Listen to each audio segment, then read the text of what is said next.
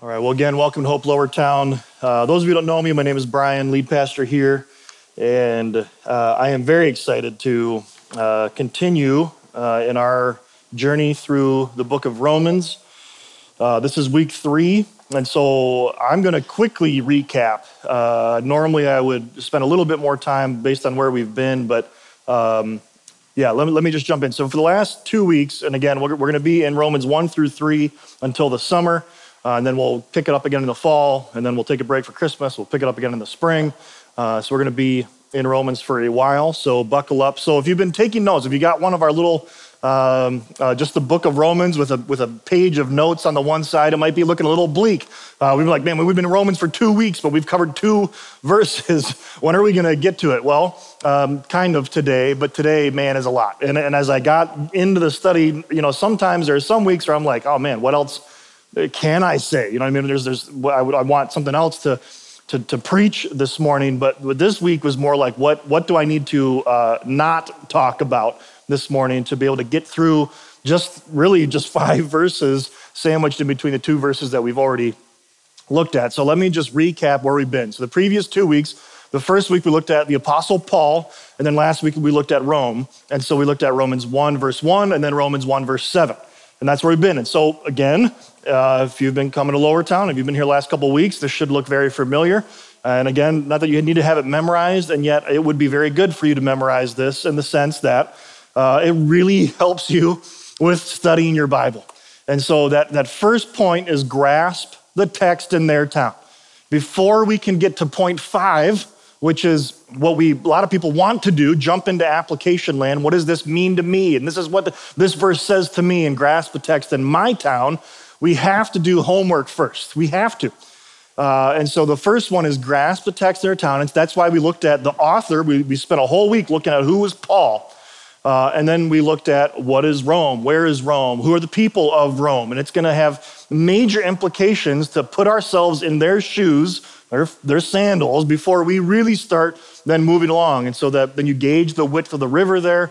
What culture is it? What language? What time? What emperor is ruling right now? What covenant are we in? And as we looked at last week, that river is really narrow. Right? This isn't even a gospel like Matthew, Mark, Luke, or John where Jesus is still alive. This is a church that has been planted by people that heard the good news of God in Jerusalem, went back to their hometown and started planting churches like us. We've never seen or met an apostle. We haven't seen any miracles. We never met Jesus. We never saw him risen from the dead. We just heard about it, and they went back and the gospel spread all over the world. Right, so that narrow river, but it's still a river, but it's narrow, right? The book of Romans, sorry if I keep saying gospel of Romans, it's not a gospel, and yet the gospel is in Romans. But the book of Romans, that is a very narrow river in the sense that the book was written to the Romans, not to us. It wasn't written to us, but it was written for us. And so we got to remember that. And then we can cross the principalizing bridge and then consult the biblical roadmap. Point number 4 there, consulting the biblical roadmap, is a point that it's very easy just to overlook, to skip over that. Where is this thought or this idea talked about in the scripture? All of scripture, Old and New Testament. It's all one Bible. It's all the word of God. And so to skip over some of those things, we miss out really on some depth to what is being said. And then and only then finally can we get to grasp the text in our town. So 2 weeks ago, again, looked at Paul, right? And looked at that because of who he was, his conversion story, that he was out murdering and killing and arresting Christians. He hated Christians. He was a zealot for Yahweh, for Judaism. And then Jesus Christ shows up in him and blinds him and says, why are you persecuting me? And then he's like, I've been reading the story wrong. And now I need to tell people about Jesus. It says immediately after those 3 days of blindness, he starts preaching the gospel in the synagogues. And he's been called to be an apostle, one that's been sent out by Jesus Christ specifically. He has been called to the Gentiles, to all other ethne, not just the Jews. And so just kind of looked at that point that no one anywhere at any point is beyond the reach of the gospel. Nobody. And then reminded that the book of Romans is written to a church. It's not written to people who are non-believers or people other than us. It's written to the church that we need the gospel every day, every moment. And then last week, then looking at specifically Rome. And the big aspect was, how did these churches get planted in Rome? And I've already talked about this. Peter and Paul didn't go there. They didn't start these churches. Looked at the historian, the first century Roman historian that had mentioned that Claudius, the emperor at the time before Nero, that he ends up kicking out the Jewish Christians, and they scatter and they go to Jerusalem. They hear the gospel, and then after Claudius dies, they go back to Rome, and they're going to see a very different Rome. They're going right. Things are going to change. They go back to church. Now the leadership in the church is not going to be Jewish people who are now Christians. There's going to be other ethnicities that are going to be running the church, and things are going to be a little different in how the Jews would have maybe been adapted to the church and maybe had a little bit, one foot or a toe still in the law. It's going to be a little bit different. And so I quoted Doug Moo. He quoted him from his commentary. He says, "These circumstances are a recipe for division along social and or theological lines. Moreover, the decentralized nature of the Jewish community from which the Christian community sprang would also make it more likely the Christians in Rome were grouped into several house churches. Confirmation of this was the case from Romans 16, which we looked at last. We're going to jump to the end to look at the names and the churches that would have been present there, where Paul seems to get several different house churches. It is possible then that different house churches align themselves more or less with one group or the other. And so that's going to be very pertinent in the rest of our time of looking at who it is that Paul's talking to. Paul is writing to this church that there might be a little theological division in it of, hey, how are we saved? How do we remain saved? How do we be good Christians? He's going to talk through all that stuff with them. So this week, we're going to be in Romans 1:1-7, but I wanted to start off with this. I have been reading the Chronicles of Narnia with my almost 6-year-old, and we've gotten through the Lion, the Witch, and the Wardrobe, and we're almost done with Prince Caspian. But the Voyage of the Dawn Treader is my favorite of the series, and I don't know why. The Silver Chair is a close second, but this one, there's just some imagery in there of the little mouse, Richard Peak or something like that. You know, I never have heard it. I only read it. You know, when you read a word and you're oh, that's how it's said. Like hors d'oeuvres. You know, he's oh, then it's hors d'oeuvres. It's oh yeah, okay, that makes sense. Right, something like that, right? You read it, and anyways.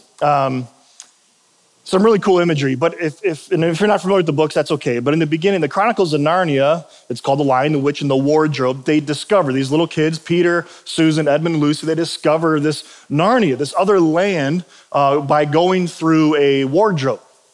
In Prince Caspian, they are on their way to boarding school. The boys are going on one train, the girls are waiting to go on another train. And as they're at the train station, this magic then pulls them, even though they didn't want to, it was kind of painful for them. It pulls them, it rips them back into Narnia. And it's been thousands of years in Narnia, but in England, it's only been a year. And it's kind of the same thing with the Voyage of the Dawn Treader, but Peter and Susan have grown up. They're out of the picture. And so now it's just Edmund and Lucy, the younger of the two, and their cousin, Eustace. Thank you. Eustace is there, who's really annoying. And Edmund was really annoying. Eustace is really annoying. And anyways, they're standing there. They're in a room, and there's this painting. There's a painting of a ship on the ocean, on the sea. And as that happens, all of a sudden, these kids are in the room, and I don't remember exactly, but they're playing, they're wrestling, they're fighting, whatever it may be that kids normally do. And all of a sudden, they get splashed with water. And they're like, what was that? And then they get splashed again, right? This picture kind of comes to life, and then pretty soon the whole room just gets flooded, and they get sucked in to the sea that is in this, and then they are rescued by this ship. I say all that because that's kind of what's going to be happening today in this text. This text is not going to let us come up for air. We're going to get hit with a wave and get hit with another wave and hit with another wave. And you're going to be like, I'm sopping wet. I want a break. Can we just stop? And had I thought about this a little bit more, yeah, maybe we could have taken a break and planned this out better, but I did it. So we're going to cover a lot this morning. And so buckle up. Here we go. So we are in Romans 1:1-7. Again, already looked at 1 and 7. So really going to be focusing in on 2-6. And again, there's a lot that's going to happen here this morning. And I think you know me, I like to teach, I like theology, I like depth, and yet I don't want you just to learn the Bible. I don't want you just to fill in and go, oh, what's this Greek word? What's what's this mean? Wow, that's really good. I don't want you just to learn and exegete. I want you to believe this. Right? This is life-changing. We need that. We need the Spirit to open up our hearts and to change us from inside out, not just outward in, not just to learn something new about a text. And so I'm going to read this. If you're able to stand, why don't you go ahead and stand with me as I read our text for this morning. I'll just read it. You don't need to read it along with me, but at least out loud. And I will read this text. So Romans 1 through 7 says this. Paul, a servant of Christ Jesus, called to be an apostle, set apart for the gospel of God, which he promised beforehand through his prophets in the Holy Scriptures concerning his Son, who was descended from David according to the flesh and was declared to be the Son of God in power according to the Spirit of holiness by his resurrection from the dead, Jesus Christ our Lord, through whom we have received grace and apostleship to bring about the obedience of faith for the sake of his name among all the nations, including you who are called to belong to Jesus Christ, to all those in Rome who are loved by God and called to be saints, grace to you and peace from God our Father and of the Lord Jesus Christ. Thank you. You may be seated. That's the text we're going to be at. So if you've been taking notes, if you've been writing things down, I want to start with this overarching theme.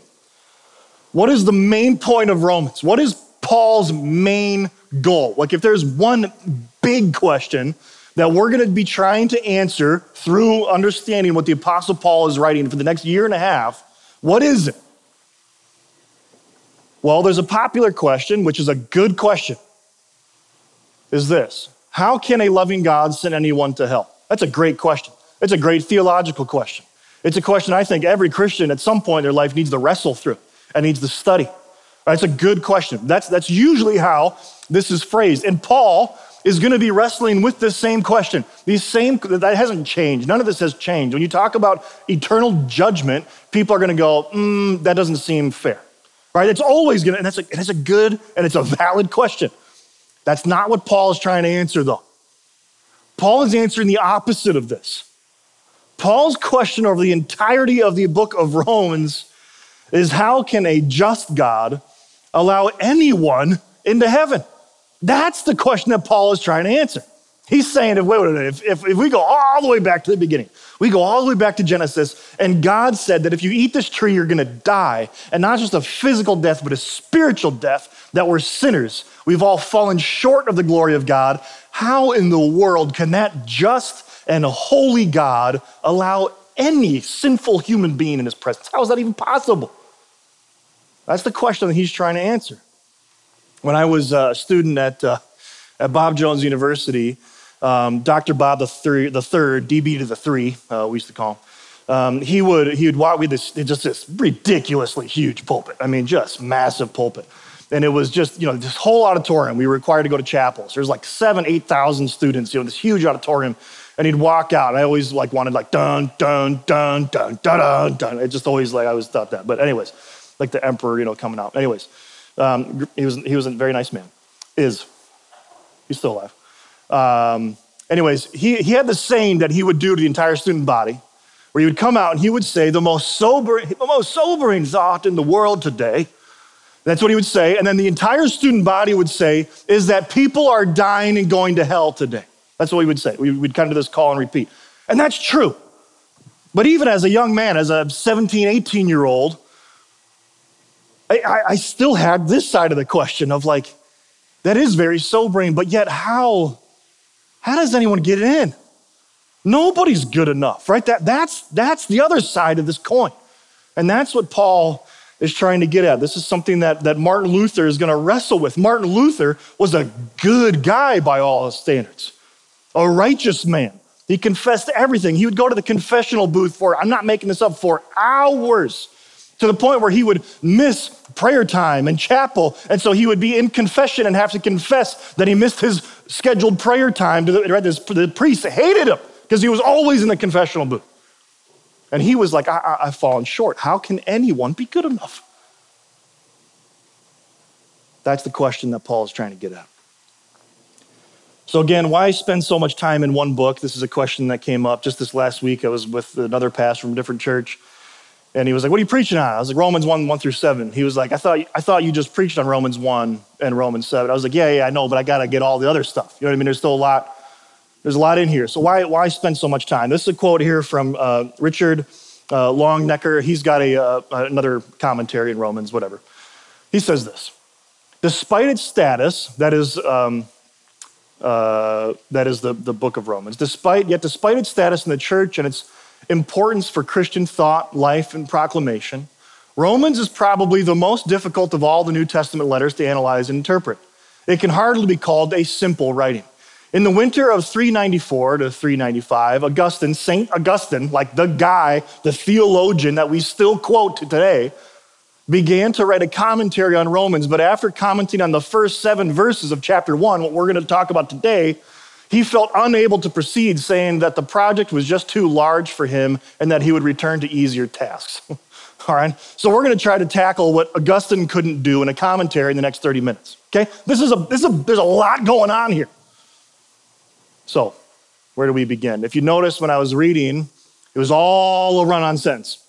It's all one phrase, right? This is in the Greek here. If you remember doing diagramming, right? And it starts off with Paulos, and then it goes to the doulos, a slave to Christos, right? To Christ. And so and then it just goes, and everything underneath there, I know it's really hard to see, and that's not the point, is to see it. It all hinges, it all goes back to Christ Jesus. It's the whole thing. And so it's all just kind of a crazy puzzle, but not a puzzle. It's a language, we can figure it out.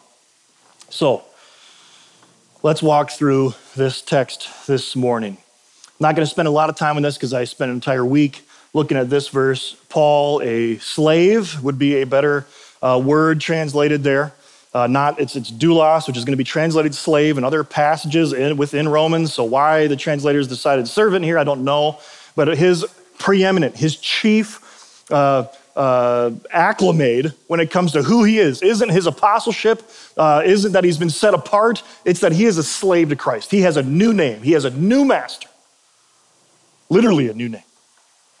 A servant for Christ Jesus, called to be an apostle, one that has seen the resurrected Lord, that was sent by Christ to go and preach the gospel and set apart, something vocational. It doesn't need to be a professional Christian, right? It doesn't need to be someone in ministry or something. Whatever vocation you've been set apart for the gospel, for the glory of God. So let's keep going here though. In verse 2, it says, which he promised beforehand through his prophets in the Holy Scriptures. Again, a study help, especially for Paul, when he has these, because this isn't the only time he's going to have a long chunk that's just going to be one thought. He does this quite a lot. He's masterful with it though. He always catches the rabbit, right? He starts getting all these rabbit trails, and then he always gets it though. You know what I mean? He doesn't just leave you hanging. Is to focus on the first word. And so when the verse breaks are not inspired. They were added in the 1100s, I think. And so they're not inspired, the verses and chapters and all that, and paragraphs and everything. But they're there. They put the breaks there for a reason. It's kind of a break in thought, if you will. But there's not a sentence there.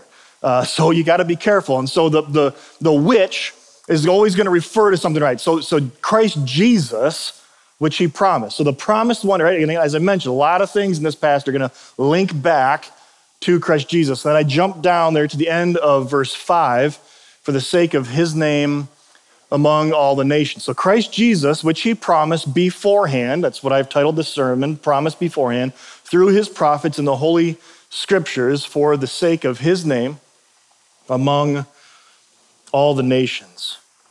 Again, it's really important to grasp the text in their town. And so there are theological implications here, especially for the Jewish readers that would have for thousands of years gone under the assumption that you need to become Jewish in order to be in the in crowd.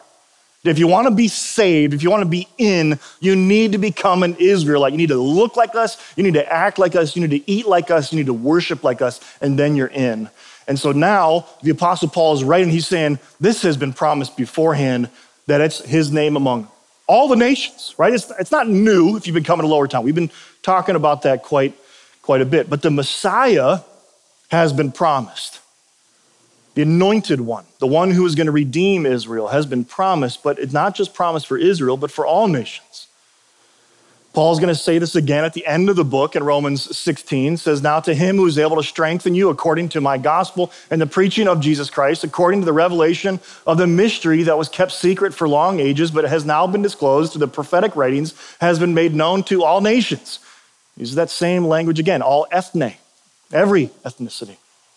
So I want to focus in specifically on that consulting the biblical roadmap, just for a moment. Let's consult the biblical roadmap. And oh yeah, what did the forgot about that? What did the cowboys say at a second rodeo? It's not my first rodeo. This is not Paul's first rodeo. That was my transition there. I apologize. I forgot I did that. This is not Paul's first rodeo. All right.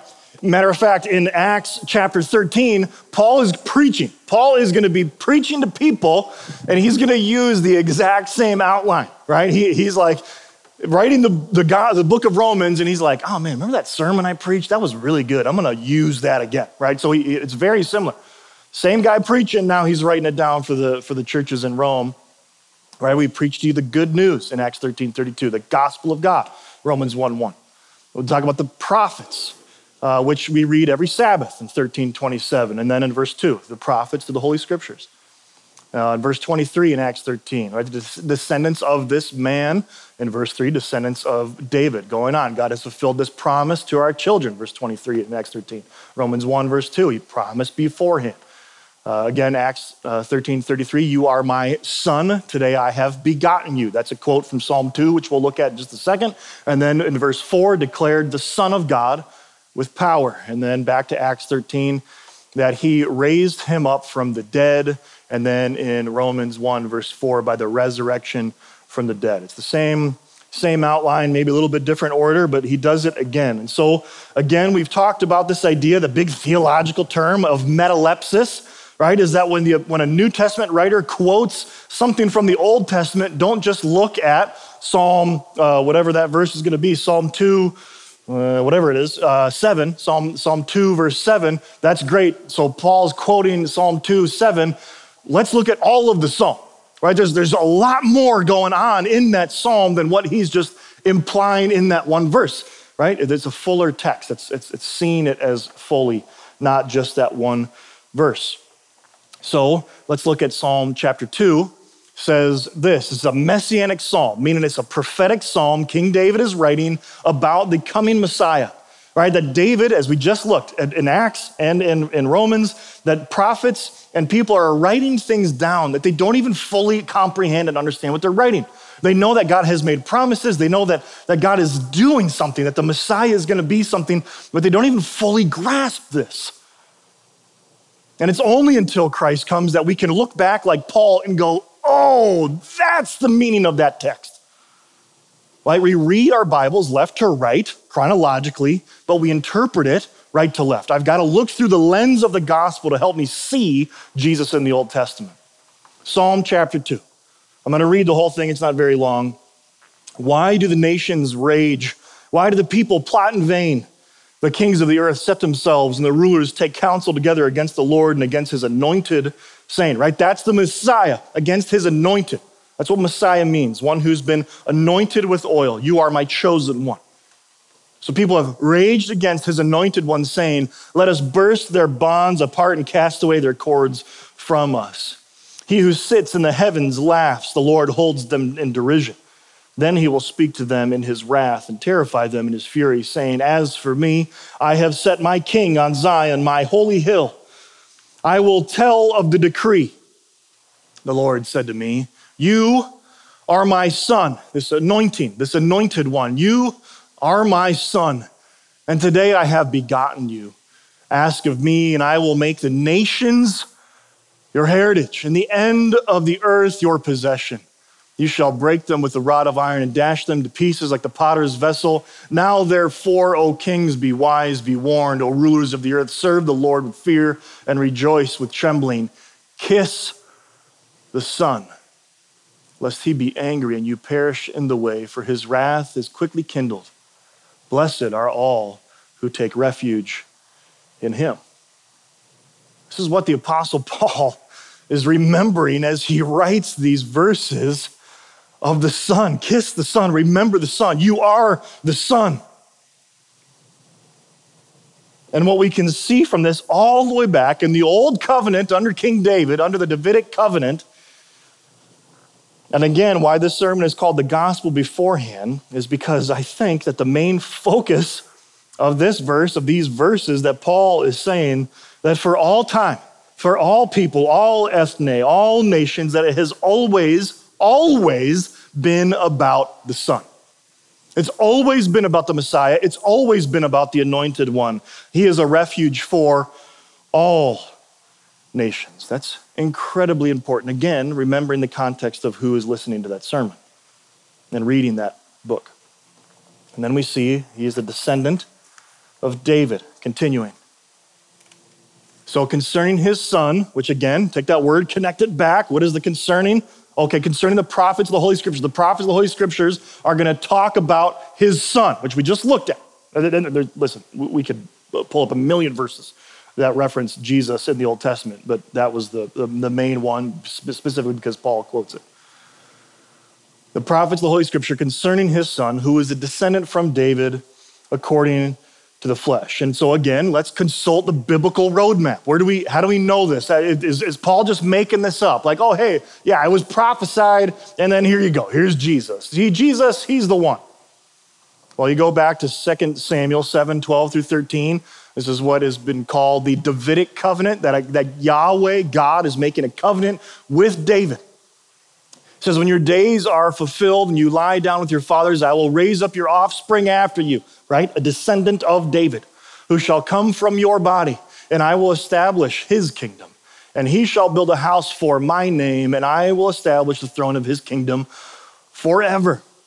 Okay, great. Well, so he's supposed to have a son, but is that a big deal? He's going to have a descendant. But the thing is, even King David, and I know I've mentioned this before, in Psalm 110, verse 1, a psalm of David, David says, the Lord, again, in your English translation, if you see Lord in all caps like that, it's referencing Yahweh. It's a covenant name for Yahweh. So Yahweh says to my Lord, King David is the most wealthy, most powerful human being in the world at this moment.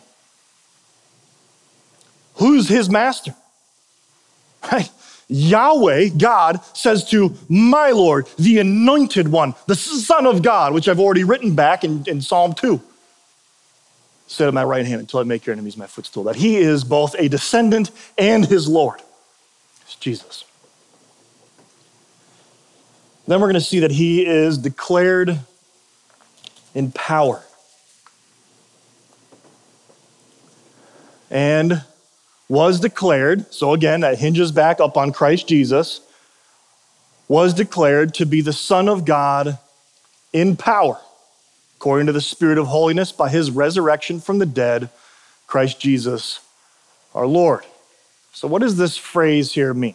Declared to be the Son of God in power, according to the Spirit of the holiness, by his resurrection. Okay, so that's the big question that we try to figure out. What does Paul mean that he was declared to be the Son of God in power by his resurrection? Did his resurrection make him the Son of God, or did his resurrection then declare him in power as the Son of God? Right? I know I'm right splitting hairs, but yet this is a very complex phrase that the Apostle Paul is talking about here. So again, I'm not the expert on this, so let me read from Doug Moo. This is from his big one, Maximus Moo, what we refer to it as. This is a little heady, but just follow with his thought on this phrase. The phrase, again, this declared to be the Son of God in power. This phrase could modify either declared with power to be the Son of God, or Son of God, declared Son of God in power, which is how some translations will translate that, the New English translation. But the need to demarcate the second occurrence of Son of God from the first, his Son, in verse 3, strongly favors the latter connection. What? Here's what it means. What Paul is claiming then is that the pre-existent Son who entered into human experience as the promised Messiah was appointed on the basis for, or perhaps at the time of, the resurrection to a new and more powerful position in relation to the world. By virtue of his obedience to the will of the Father, and because of the eschatological revelation, something that was revealed in the future, mainly his resurrection, of God's saving power in the gospel, the Son attains a new, exalted status as Lord, as Kyrios. Verse 4. Son of God from eternity, he becomes Son of God in power, able, dynatai, to save completely those who come to God through him, Hebrews 7:25. The transition from verse 3 to verse 4 then is not a transition from human Messiah to divine Son of God, adoptionism. Okay, here's the point, because if we don't translate this right, what we're saying is that God, or Jesus, the Son, becomes, through the resurrection, in power the Son of God, right? That he was merely human, he learned who he was, and he believed who he was, and then he becomes the Messiah. He becomes the perfect Son of God. That's not an accurate way to read this. But from the Son as Messiah to the Son as both Messiah and powerful. Again, Messiah just means the promised one, the anointed one. And so Jesus is that. He's the promised one. He's the anointed one. He's the one who is going to redeem all nations, but that can't happen and doesn't happen until he raises from the dead. And so now he is both Messiah and powerful, reigning Lord. It reminded me when I was reading that this week of this meme that I show. I don't know if I've shown it before, but it pops up every Easter usually, right? Of the tomb of this gravesite of Jesus, and then you got Jesus, also Jesus outside of it. You know what I mean? Like there's something about the resurrection that changes, right? He is always and has always been Jesus, but now he's Jesus, right? I mean, now he's got power. He defeated death. He rose himself from the grave by the power of his Spirit. That's power. That's what this verse means, declared to be the Son of God in power. How? By resurrection from the dead. Again, don't just learn that. Cool. That's what this verse means. Let me podcast about it. It's okay if you have a podcast, not a podcast. It's okay. Believe this. Jesus rose from the dead. He's seated at the right hand of God in power. And so now I want to look at this phrase, obedience of faith. I have been, even very recently, which is okay. I know I've mentioned this before. Been accused of being an antinomianist. Anti meaning no, nomios is law, no law. All right, that, Brian, you preach the gospel, sure. But you are an antinomianist in that you don't believe that the law, you don't believe in obedience. You don't believe in like doing good things. You don't believe in good works. You don't believe in obeying. You don't believe in holiness. You don't believe in killing sin, right? But you're all about like the grace of God. And you say it every week. You've been set free to be free. So let's not go back to the law. You're like, yeah, law is bad, grace good. You don't believe, that's an antinomianist to some people. And if you want to accuse me of that, fine. I'm okay with that. I'll eat that. It's no problem. And yet, we can talk about, and we're going to talk about this, especially in the book of Romans, because this is going to be a theme that's going to pop up over and over and over and over and over again. Why do we obey? Should we obey? Yeah, but it's not should because I need to, I have to, out of fear. I now get to obey, but I should want to obey. Right? My heart has changed. My attitude has changed to be a follower of Jesus Christ. And there are going to be times where I'm going to go back and submit myself to sin and the misery of the law. And by law, I mean doing something, putting regulations on my life that will prevent me from doing bad things. That's law. Those things inevitably break down. Always. That's what this entire book is about. Don't go back to the law, and yet we should obey. But what is our motivating factor to obey? It's faith. We're going to get into this. I'm not going to necessarily get into this a whole lot right now. But here's the text, right? So through whom, again, that refers back to the previous slide there of Christ Jesus. So through Christ Jesus, we have received grace and apostleship. So again, that phrase there, apostleship, is going to be to all people, all saints, in the sense that we haven't seen the resurrected Jesus. We haven't been commissioned. We can't perform miracles the way that the apostles could. He said, we have been sent out to preach the good news, the gospel. By grace, we've received grace, and we've been called out, sent out to bring about the obedience of faith. So the question, again, that Paul is trying to get to, again, the big overarching question, how can a just God allow anyone into his presence, allow anyone into heaven? And then he's going to answer that question by looking at these other questions then of how do we get our faith? How do we acquire our faith? And some people are going to read this and say, we acquire more faith and faith by doing good works, by obeying, by obedience, by holiness and set apartness, rather than what we're going to see is the Apostle Paul telling you, no, you are declared holy, you have been declared righteous, and so now we get to pursue freedom in Christ. Now we get to kill sin, and we should pursue it and the hard work of killing sin.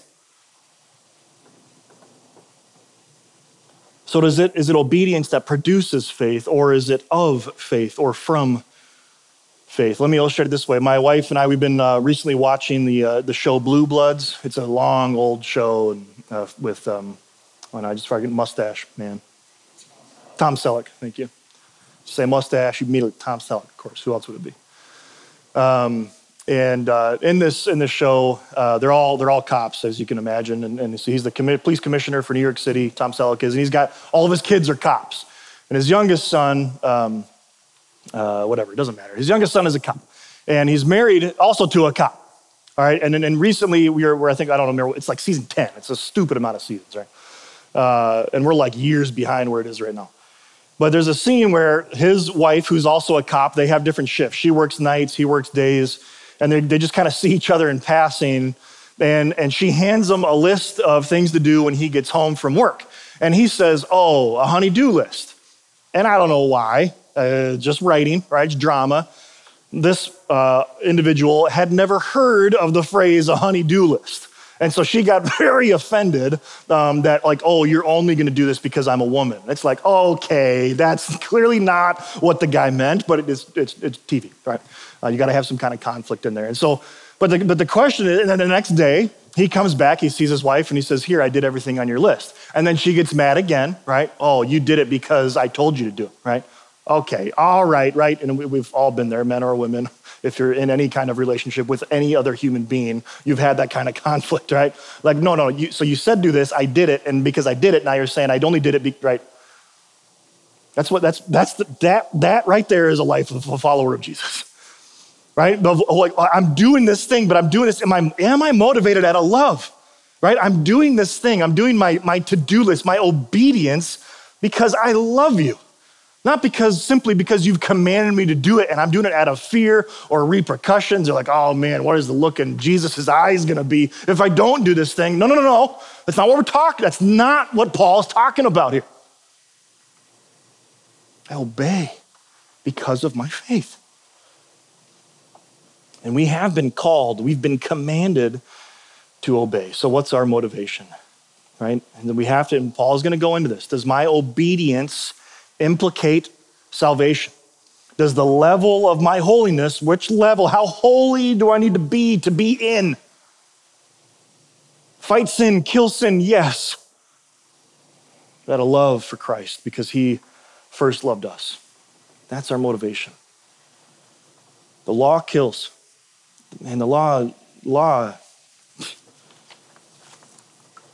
is death. And we're going to read that. So then finally, you belong to Christ.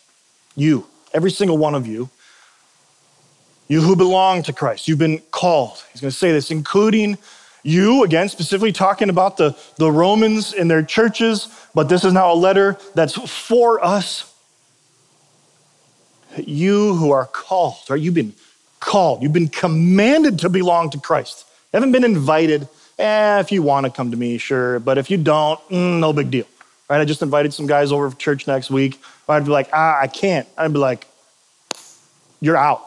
Like, go to a different church. You know what I mean? Like, we're done. We're cut off. No, that's a command. There's consequences to a command if you don't obey. There are not consequences to an invitation if you don't obey. You've been called to belong to Christ. And to all those in Rome who are loved by God and called to be saints, there's that word called, commanded. Grace to you and peace from God our Father and Lord Jesus Christ. And I don't know everyone's situation. I feel like I know a lot of you quite well. And yet as we look at this text, like what was the point, right? And again, I don't want you just to learn. I want us to believe, and especially these last couple phrases here, including you, regardless of your situation, that it is Jesus Christ who sees you in your singleness. It's Jesus who sees you and calls you beloved in your struggling marriage. It's Jesus who sees you and loves you as you're frustrated in how to raise your children. It's Jesus who sees you and loves you in spite of your work conflicts, your relationship conflicts. It's you who Christ sees and calls you beloved in the midst of struggle of life and purpose. He sees you. So gospel application this week, you are loved by God. You've been called, you've been commanded. You belong to him. No one can take that away. Not even your own self, not even your own laws that you put up in your life. You can't take that away. You belong to him. You are loved by him. You are seen by him.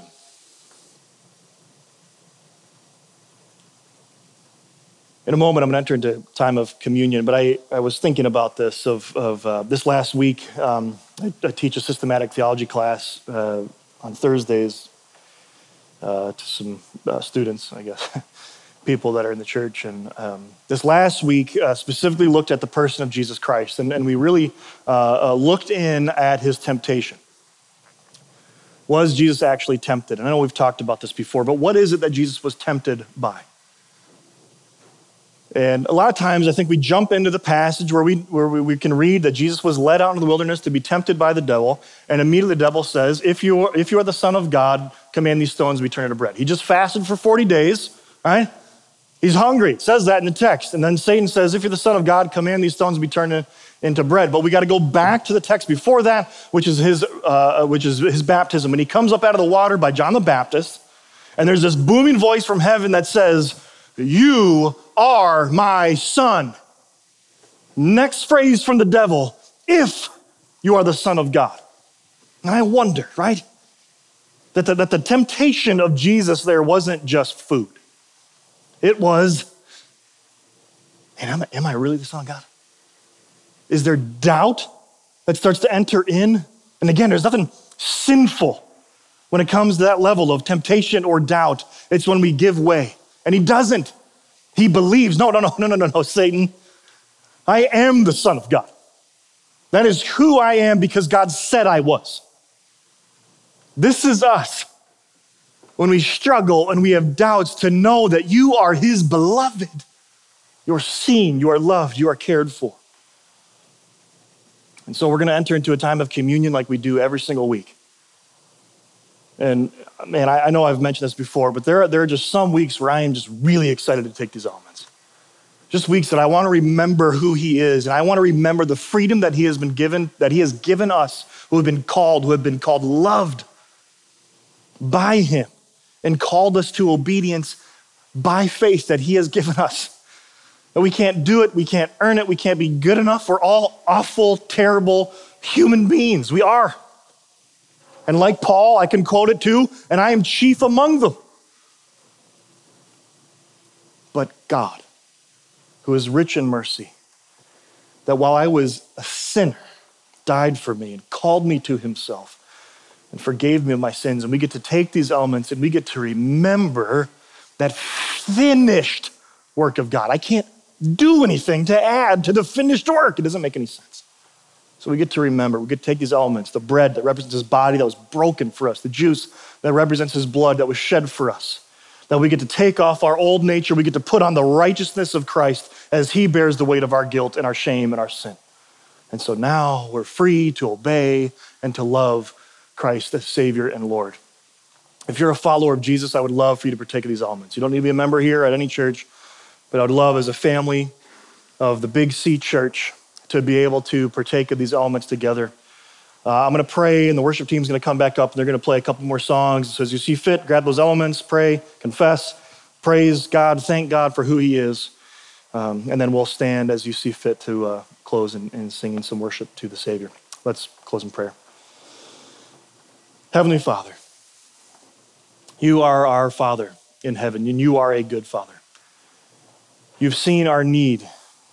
And while we haven't really answered the question looking at the text of Romans of how is it that a just God can allow anyone into heaven, we know the rest of the story. We know how this ends, and we know that the only way, even if we don't understand all the inner workings of it, the only way that anyone at any point, at any time can be saved is because of the good, finished work of your Son on the cross. That it is only by his blood that it atones for our sin. So God, as we take these elements, would we do this together as a community, as a family, as your bride, as your church, as your ecclesia, as your sent out ones, called out ones to be holy in obedience of and in and through faith. So God, we love you and we thank you for what you're about to do. And it's in Christ's name we pray. Amen.